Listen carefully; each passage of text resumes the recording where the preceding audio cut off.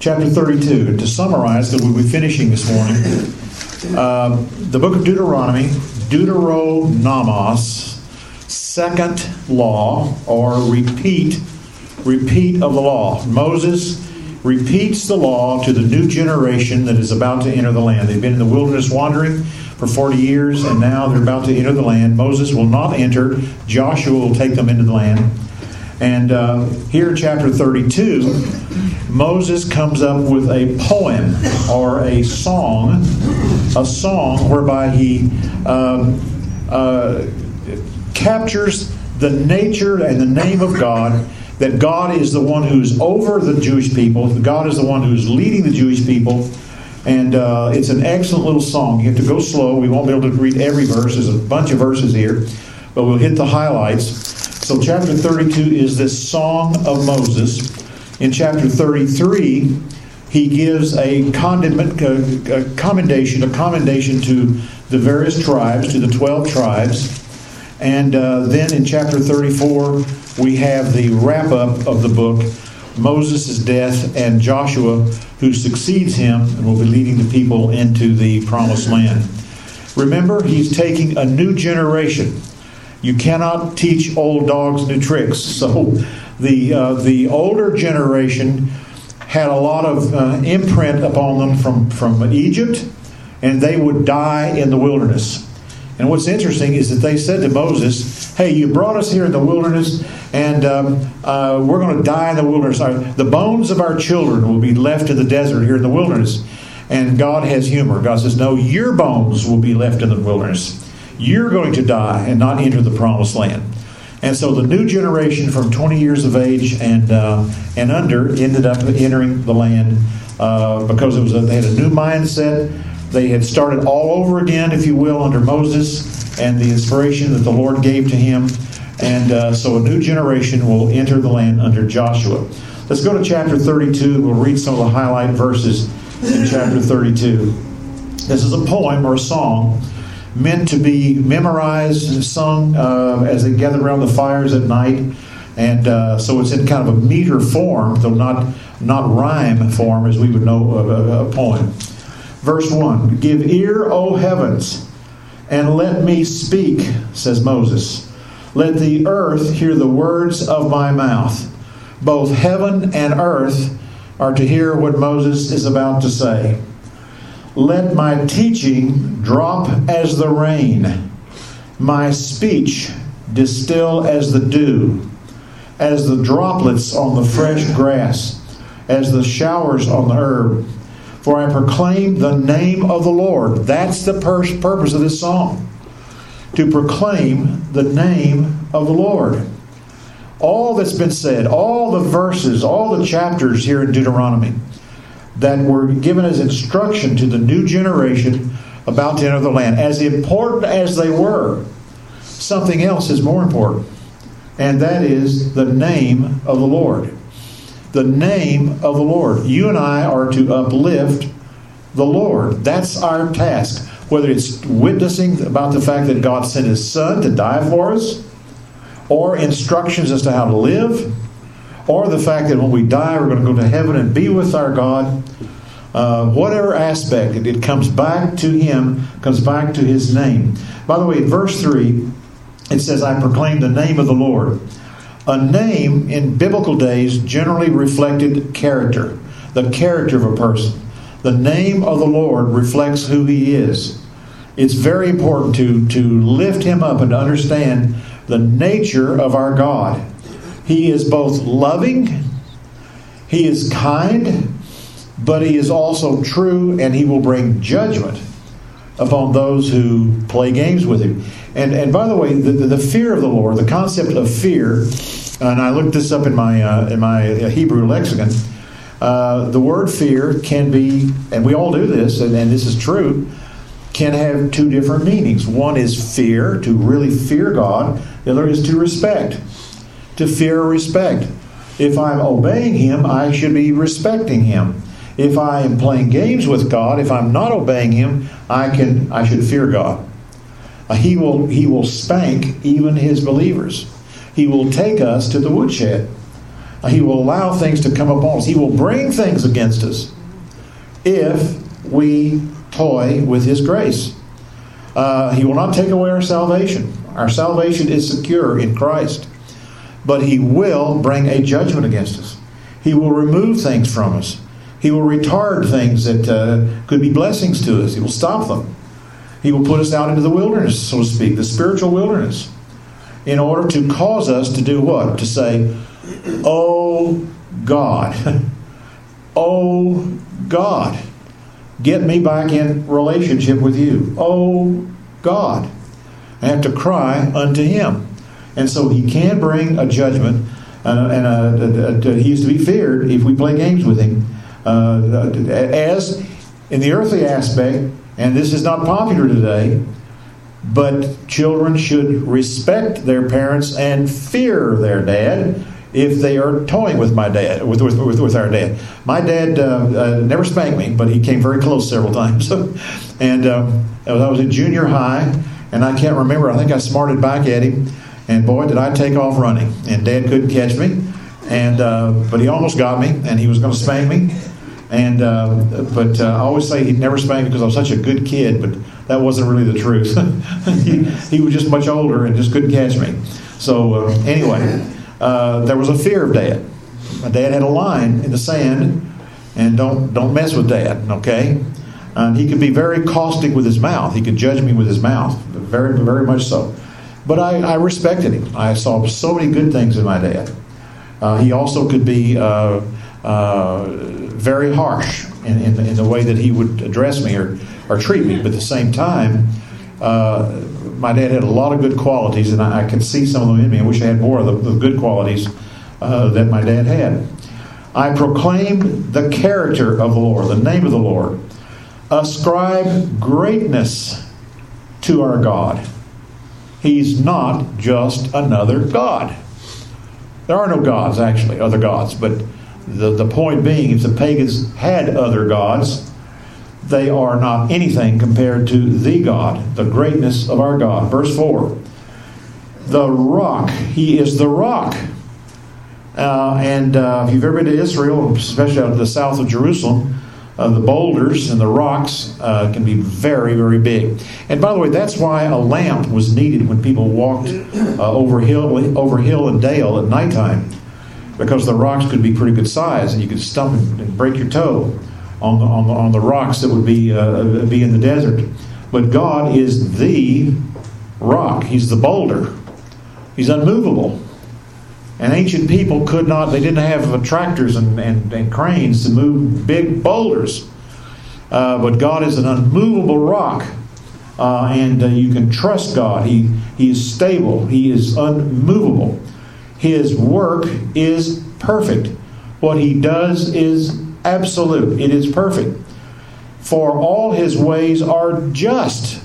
God is not an unjust God. If He disciplines us, He is just in that discipline. We deserve that discipline. That discipline will bring us to our senses, bring us to ourselves, if you will, bring us to looking to Him and to trusting Him and trusting what He says. His ways are just. His judgments are perfect. He is the God of faithfulness and without injustice. God will not do wrong. He will judge. He can bring pain. Now look up here a second. In order to cause us to drop something that's harmful to ourselves or others, drop it, let go of it. He can bring pain so that we won't do that again. God can do that. But in doing that, He will not be unjust. He will be just. You can depend on what He does. He does it for a reason, and He is trustable. Righteous and upright is He. Righteous and upright. All of us in this room, we want to be right, we want to be just, we want to be fair, but we don't come close compared to the nature of God. You can depend on what He says. You can depend on what He does. Now, I want you to compute that for a moment, because all of this room, about all of us, most of us, or a lot of us, have a lot of physical issues, and they're not fun. We crip around, we stumble around, we all go to the doctor, All the doctors around here ought to be wealthy by the fact that we all go so much. It's like we just pick up the phone. Well, when did you go to the doctor last? Because we have ailments, and we have problems, and we have difficulties. But God knows what He's doing. He's taking us somewhere. We can trust Him. When bad things come upon us, we can trust Him in our ailments. And God's already told us there's going to be ailments. He's told us. He says all creation groans to be delivered. And he says that Paul says that we groan to be delivered. That's part of the curse. Part of the curse is ailments. Part of the curse is physical. Part of the curse is the fact that we're not going to live forever. And we will have pain in this life. That's part of the curse. God has been fair with us. He's told us there's a problem down there, folks. And the problem is sin. And it affects who you are and what you do. So get over it. You have to accept it. And God's going to get us out of here someday. He's going to give us a new body. He's going to give us a body that's impervious to disease and to sin and wrong. God is going to remove us from this veil of woe, if you will. Verse 5, they have acted corruptly toward Him. Oh, my word. Here he's talking about Israel. He's talking about the blessings coming upon the Jewish people when they enter the land, but they act corruptly toward Him. They're not His children because of their defect. Their defect. They are laden with faults, but they are a perverse and crooked generation. Can you imagine? And Moses also told the leadership, he told Joshua, guess what? I'm going to give you the good news. The good news is this people are going to go into the land. The bad news is they're going to fail in the land. They already are failing. They already have defects. They're going to turn from God. God told them the way they were going to be. God told them that they were going to have faults. God told them that they were going to be judged. Even though He was about to bring blessing and protection upon them. Here's this little bitty people sandwiched between Egypt to the south and to Babylon to the north, if you will, and Saudi Arabia to the east. Here's this little people. And God says, it's going to be okay if you listen to me. If you obey me. If you stick close to me. It's going to be okay. I will protect you. I will protect you. And by the way, many times through history, God has protected the Jewish people when they didn't deserve it. When they weren't trusting Him. He protected them. I just got through reading another book, and I've told you almost constantly, every day, I'm reading something about World War II, and especially about the Jews. And the terrible things that they went through, and yet God took them out of Europe, those who survived the concentration camps. He took them out of Europe. He brought them back to the promised land. And can you believe that almost every church in Clifton, if the pastor talking this morning about Israel, he's saying, well, God's through with the Jews. He's finished with them. He is not finished with them. By the way, did you know that's one of the largest prevailing messages of the Bible, especially the Old Testament? And the Old Testament has not, big chunks of the Old Testament have not been fulfilled. That is, I'll bring them back, and my Son will come and reign in Jerusalem worldwide someday. We're moving toward that day. And the majority, I would say almost all the pastors in Clifton do not believe that. They don't believe that. They deny a huge rock. It's kind of like the elephant in the room. The elephant in the room that they deny is the fact that God's going to bring Israel back. Despite their little people, He's protected them. He will bring them back. He has already begun that process. They're already back in the land. And they will be converted someday to Christ. And Jesus will come and reign from Jerusalem worldwide over the whole of history. He will come and establish His reign.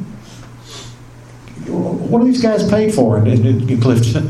What do they draw salaries for? How can they miss the elephant in the room and deny almost every prophecy book speaks of the return of the Jews and the coming of Christ the second time.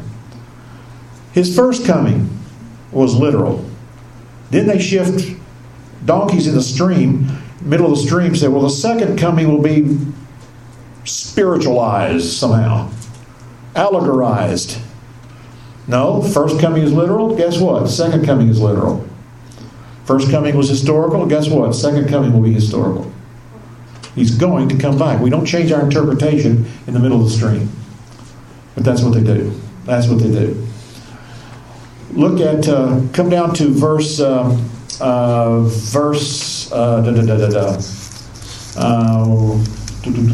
to verse 15. Verse 15 of this chapter.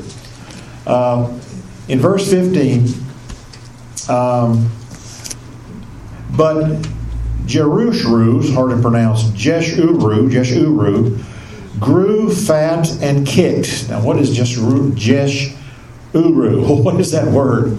It means the upright one, who is now ungrateful. I mean, you take this as a reference to the Jewish people, and then the Hebrew means the upright ones, who are now ungrateful. Talking about the Jewish people, talking about the apostasy of the Jewish people. Here in this song, Moses is talking about their apostasy. He's about to say goodbye as they enter the land. And he said, let me tell you some bad news. They're going to apostatize. They're going to turn away from God.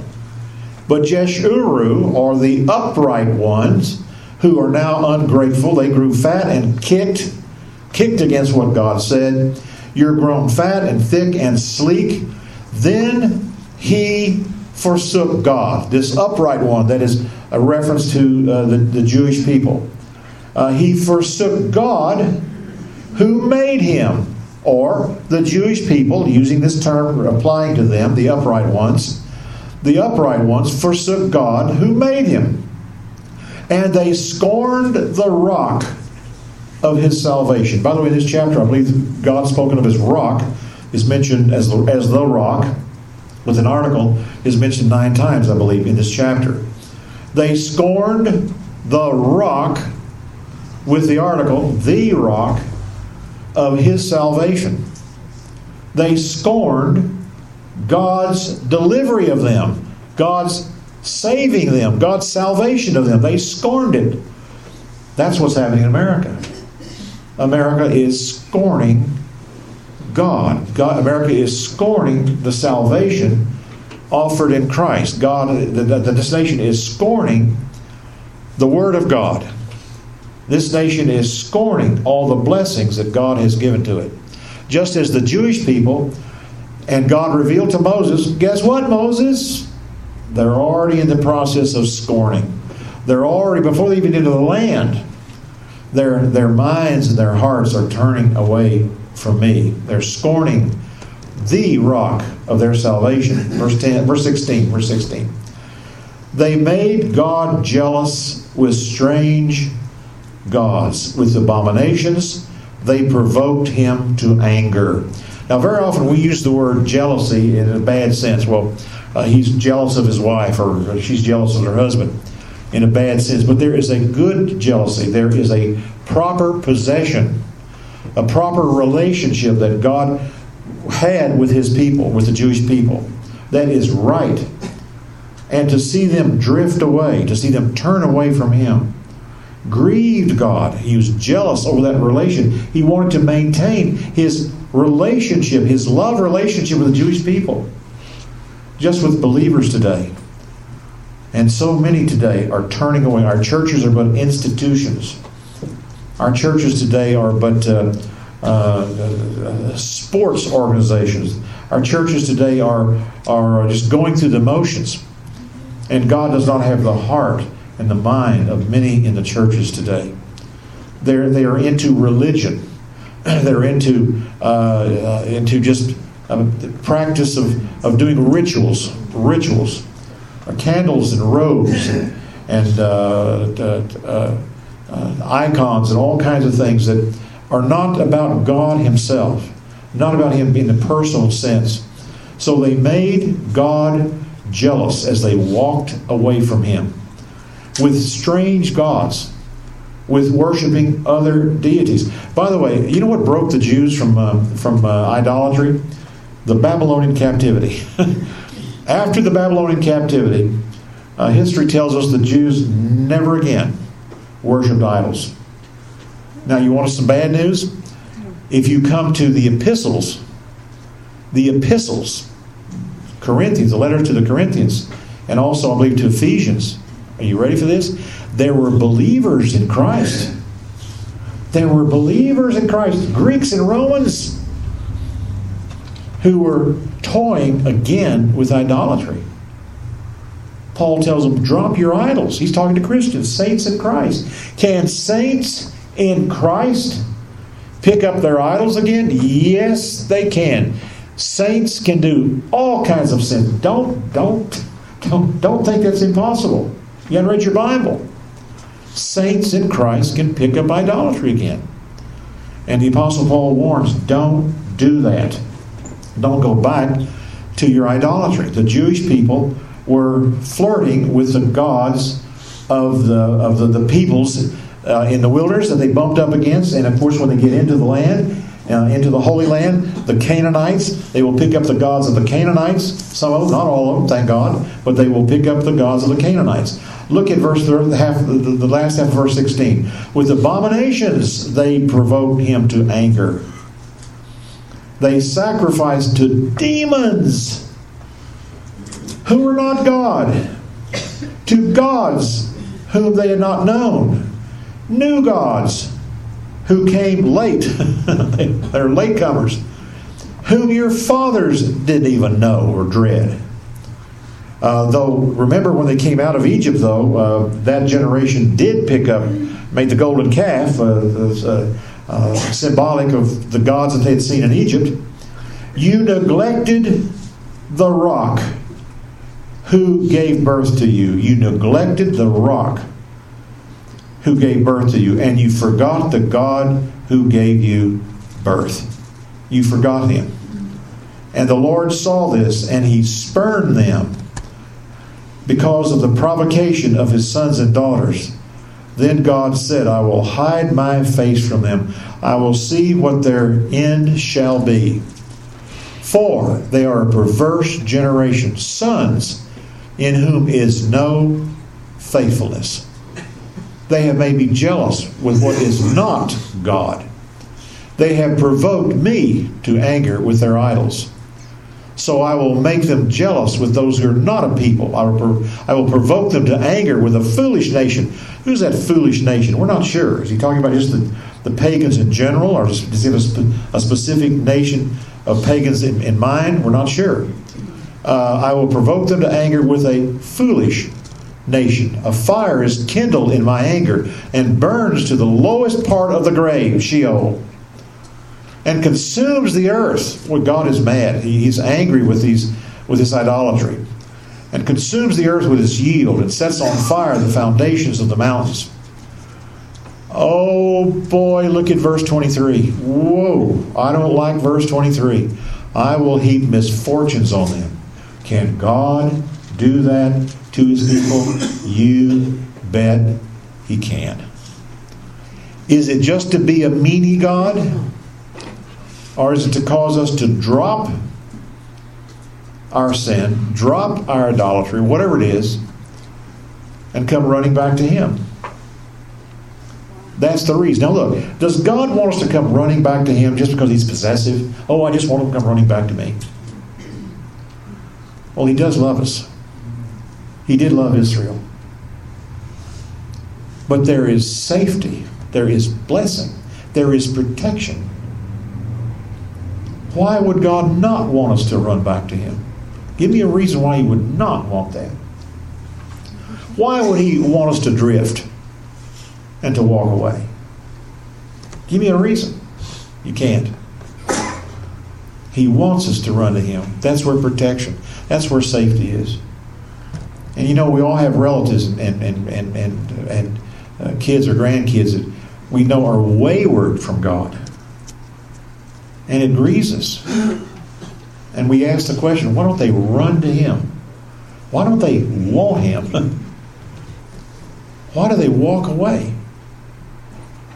When there's nothing better than to have a close, intimate, personal, blessed relationship with the God who created Saturn and Mars and the galaxies and space and this world and us. I'm working on a book. I don't have enough to do, so I'm working on another book. And it's going to be on evolution, or against evolution. And we have an awesome book at home about the sea life, deep sea life. And I was going through that book yesterday, and I'm stunned. You know, the evolutionists, about the only thing they talk about when they speak of evolution is the monkey to man. They don't talk about the evolution of the sea life. 3.3 miles deep is animal life. The bioluminaries that send out luminous signals on their little bodies. How did that evolve? Where did that come from? How did they get down there to start off with without dying when they started evolving down to 3.3 miles in the ocean? How'd that work? You know what the evolutionists do? They go, They get real quiet. They cannot explain evolution of sea life and the different species and the pressure that's on those little bitty creatures. There is one fish, most fish swim like this.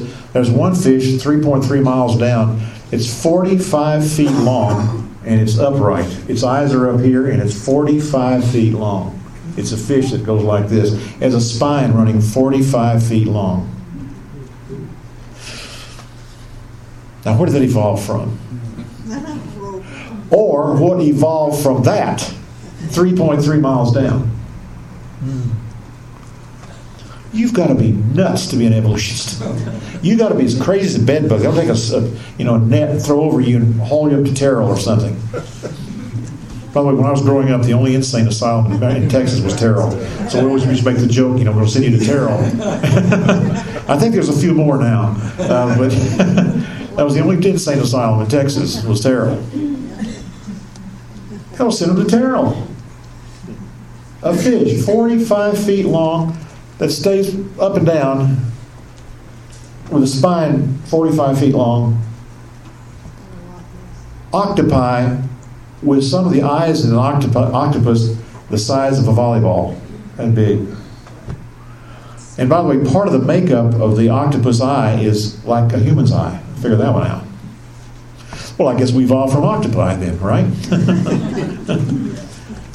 See, if you start using that reasoning, that's what you'd come up with. Well, we evolved from an octopus. That they cannot say. By the way, almost all sea creatures, there's only a couple of them that their eyes are closed because they've been in the dark so long. Almost all of them, I'd say 98 or 99%, have eyes. And yet they're in total darkness miles down because they can see the little bioluminescent little creatures and go, to grab them to eat them. And to say that there is evolution is crazy. You have to be nuts to believe that. And some of you are just coming out of college. I'm sure you got an earful with some of your professors. By the way, don't hold your hand up. Any old Baptists in this room? I taught at one of the best Baptist schools in America, Washington Baptist University, for a couple of years, and Lacey went to school there. And because she could go because I was a teacher, professor there. And here, all the Baptists of Arkansas at Washington Baptist University, one of the best schools in the country, academically. The first class, Lacey was going to take a biology class. The biology professor was the brother-in-law of the president of the school. His first message, supported by all Arkansas Baptists, was, now, if you all think that I'm going to believe this thing about somebody being born from a virgin, you're just crazy. I had no way do I believe that. And all the Baptists are paying for Washington Baptist University. And you're doing the same if you're Texas Baptist for this thing down in Waco. Same thing. I don't see how they do it. Now, hey, if you want to go there because it's an academic school, fine. But don't go there and say, I'm going to a Christian school. I'm sorry, it won't work. These teachers need to be fired. To allow the kids to be told that there's a fish 45 feet long that goes around the bottom of the ocean like this, and he evolved from, or something evolved from him, that's dumb. They refuse to accept the Word of God, that God, in a literal, real sense, created all life uniquely. And that's the way it is, period. All right, look at verse 23 again. I will heap misfortunes on them. I'll use my arrows on them. They shall be wasted by famine and consumed by plague and bitter destruction. And the teeth of beasts I will send upon them, with the venom of crawling things of the dust. God, why will you bring this judgment? Why, oh why, oh why? Now look up here. We could give about a dozen reasons, but one of the big reasons I haven't mentioned yet is because with great light comes great responsibility. With great light comes great responsibility. No people on earth had the revelation from the God of creation like the Jewish people. No people had His Word, His prophecy, His grace. No people on earth were so privileged as to know the God of creation like the Jewish people. And for them to turn against that and to spurn that. And I could apply this to Christian schools that are teaching evolution. How in the world can they be blessed? And to say all this happened by accident. How in the world can they do that? And maybe a little throw God in somewhere along the line. Oh, well, yeah, How can they do it? How can they expect the anvil not to fall on the top of their heads? To deny. And by the way, you know what the centerpiece of salvation is? And the centerpiece of your existence? The centerpiece of your existence and the issue of salvation is the fact of God as the Creator. Not the Evolver, but the Creator. That's the core of the whole issue on the homosexual issues. God did not create, Mike and whatever. He created Sally and Bill. Okay, God created men and women to be different, and that's the family. That's the core. The core of democracy is the family, a man and a woman. It's not homosexuality. And that goes against creation. Creation. How did God make us? What did God intend in terms of the family and procreation? What did God intend? And to spit on the first chapter of Genesis, to literally go spit on it. And say that first of all, that we evolved, and then secondly, that homosexual relations is okay. That's there's no problem with that. To defy God. To defy God. You know in the Old Testament they called homosexuals the dogs. The dogs. God says they're dogs. This is inspired by the Holy Spirit. And God says, I'm calling the homosexuals dogs. They're dogs. No, they don't eat better than cur dogs. And for us to stand up and accept that in our culture, and to I see no problem with that, or to accept evolution and say it's okay to say that God did not especially create life for a specific reason and create different species for different purposes. And to deny that is madness. And it's happening in our Christian schools, in our Christian universities. It's not a minor issue. And I would dare say there's not a pastor in Clifton that will tell you this is a major issue, not a tiny whiny issue. This is a major issue. To say that God did not create uniquely all life on earth.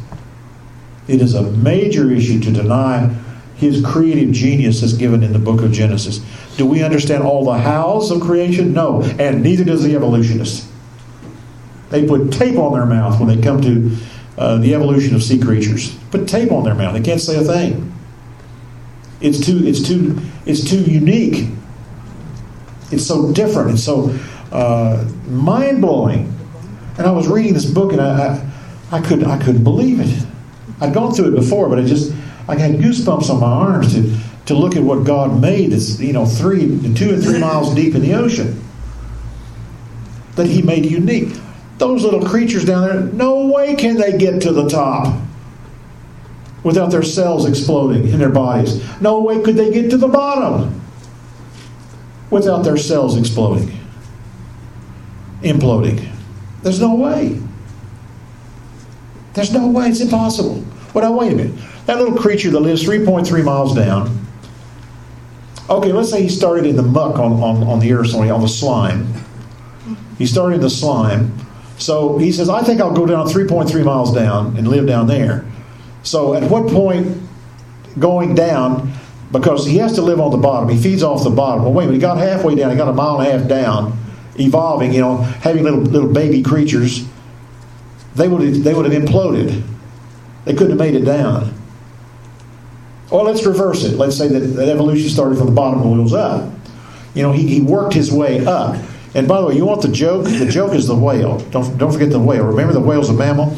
And what the whale did now, he oozed out of the sea and became some land mammal. They don't tell you what. And then guess what? He evolved and went back to the ocean. That's the whale.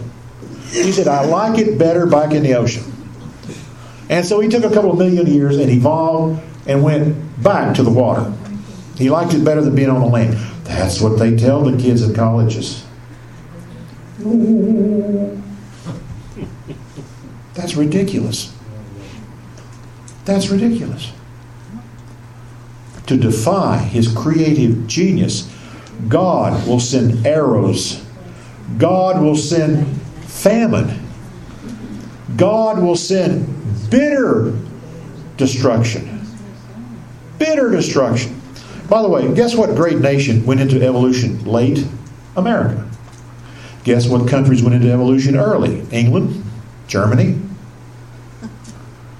And the persecutions and the pain and the judgments that fell on Germany and even England. Even England. England lost her empire after World War II. She lost her blessings. America came late into the evolutionary framework of things. We came late. So guess what? We coasted the furthest, spiritually speaking, in terms of the history of the nations. We've coasted the furthest. And now we're getting just like France, and we're getting just like Germany. We're going the direction of those nations whom God ended up destroying. All right, let's keep going. Look at verse 28 of chapter 32. And I'm not going to finish, so I'm sorry I'm not going to finish. Verse 28. They are a nation lacking in counsel. There is no understanding in them. Wait a minute. He's talking to the people about to enter the land. Moses is talking. He's giving a song that he wants to be sung around the fireplaces at night, around the fires that are lit. Verse 29. Would that they were wise, that they understood this, that they would just, look at verse 29, that they would discern their future. That they would discern their future. Americans can no longer think in the future. There's no more discernment. I hear school teachers telling me over and over again, this is a famous line by Jeff Gutterman, that because he taught in public schools in New York, that in time they quit teaching the kids to discern, to be able to think forward, to think about the next week, the consequences of what I do today, what it will bear 1 month from now, 1 year from now. Discernment. Look what it says. Oh, that they would be wise, that they would understand this, that they would discern their future. How could one chase 1,000 and two put 10,000 to flight? That is, be victorious in battle. Be victorious in battle unless their rock had sold them and the Lord had given them up. That has given up His people. Indeed, their rock is not like our rock. That is, the rock of the pagans is not like the rock of God. Even our enemies themselves judge this. Even the enemies of Israel knew that. The enemies that the Jews, as they went into Canaan, understood. Remember the city of Jericho? The city of Jericho? The people were petrified. They knew, look at my hand motion, they knew the Jews were coming, and they knew that God was ahead of the Jewish people, and they were quaking in their boots. They knew, here came the Jews, and their God is going to protect them. And they started shaking because they knew of the God of the Jewish people. Even our enemies themselves judge this. They know that God is with us, if you will. Verse 32, for their vine is from the vine of Sodom. Oh my word. What do you think of when you think of Sodom and Gomorrah? You think of homosexuality. Their vine is from the vine of Sodom and from the fields of Gomorrah. Their grapes are grapes of poison. Their clusters are bitter. Now he's talking about the Jewish people about to enter the land, supposedly about to be blessed in the land, protected by God. And guess what God is saying? Joshua, elders of the people, I've got bad news for you. The bad news is that these people have a bitter vine. These people are going to walk away from me when they get in the land. Verse 33, their wine that is the venom of serpents and the deadly poison of cobras. It is not laid up in store with me, sealed up in my treasures. Vengeance is mine and retribution. In due time their foot will slide. Folks, America's standing on a banana peel. We're standing on a banana peel. You've got to get the CD. Please come running up to me at the end of this message. That Betty and Connie did with me yesterday as I asked them questions about what they see in the public schools and what they see with the young women who come and give birth in the hospitals there in Waco. You will not believe what Connie and what Betty see every day and what they understand. Our nation is standing on a banana peel. Did you know girls can go to the hospitals in Waco and they can claim to be indigents? They get thousands and thousands and thousands of dollars of help to have the babies. Then they get thousands of dollars to take care of the babies afterwards, and we pay for all this. And they come into the hospital and say, hey, we're going to get it free. This is never spoken of in terms of the public media. Thousands and thousands and thousands of dollars. And they will not get married, so the man and woman who have the baby are living together. Why? Because they both can get government support. They both can get government. If they marry, then the support's gone. But they get government support. And they loaf. They go and get a job and still draw government support. We are paying for it. That's what's killing us. Nobody has the guts to stand up and say, where is responsibility? What we're doing is sinful. Folks, there's no way to turn this around. Look, I'm going to be with you. We're going to vote hopefully the right people come Tuesday. But I'm telling you, who's going to say, no longer will we give away to people who can work and spend thousands and thousands of dollars for them to come to hospitals and get free. Some of these folks who are drawing Medicaid, the wife, this is the third or fourth child being born that has no father, no dad, so to speak, in that sense. And the mothers will call the hospital and say, send the ambulance. I'm about to deliver my child. Send the ambulance to pick me up. Send the ambulance to take me to the hospital. And so the government's charged $1,000 for that ambulance to go get the girl, to bring her to the hospital to get free delivery. Thousands of dollars for the hospital and for the food for the baby. Now look, suddenly you can start feeling for the poor child. I'm feeling for the child too. That the child have a family, a mother and father intact. and that the father is working hard. By the way, Connie read some statistics that will blow you away. You will not believe the statistics. Most crimes are committed by boys who have only a mother in the family, no father. Most criminals come from one parent, and almost 100% is mothers only. And the government is working hard to destroy the family system and to support feminism, so the woman can work and get free child care, free medical care, free delivery care, and it has destroyed the families. And you and I are paying for it. Now look, watch my lips. There is no way to turn that around. The first senator that says we've got to stop giving this free giveaway for childbearing, he's dead. The first senator or congressman who says that, he's meat. Because we're already into socialism. By the way, we're not moving toward socialism. We're already into socialism. Come and have all the babies you want.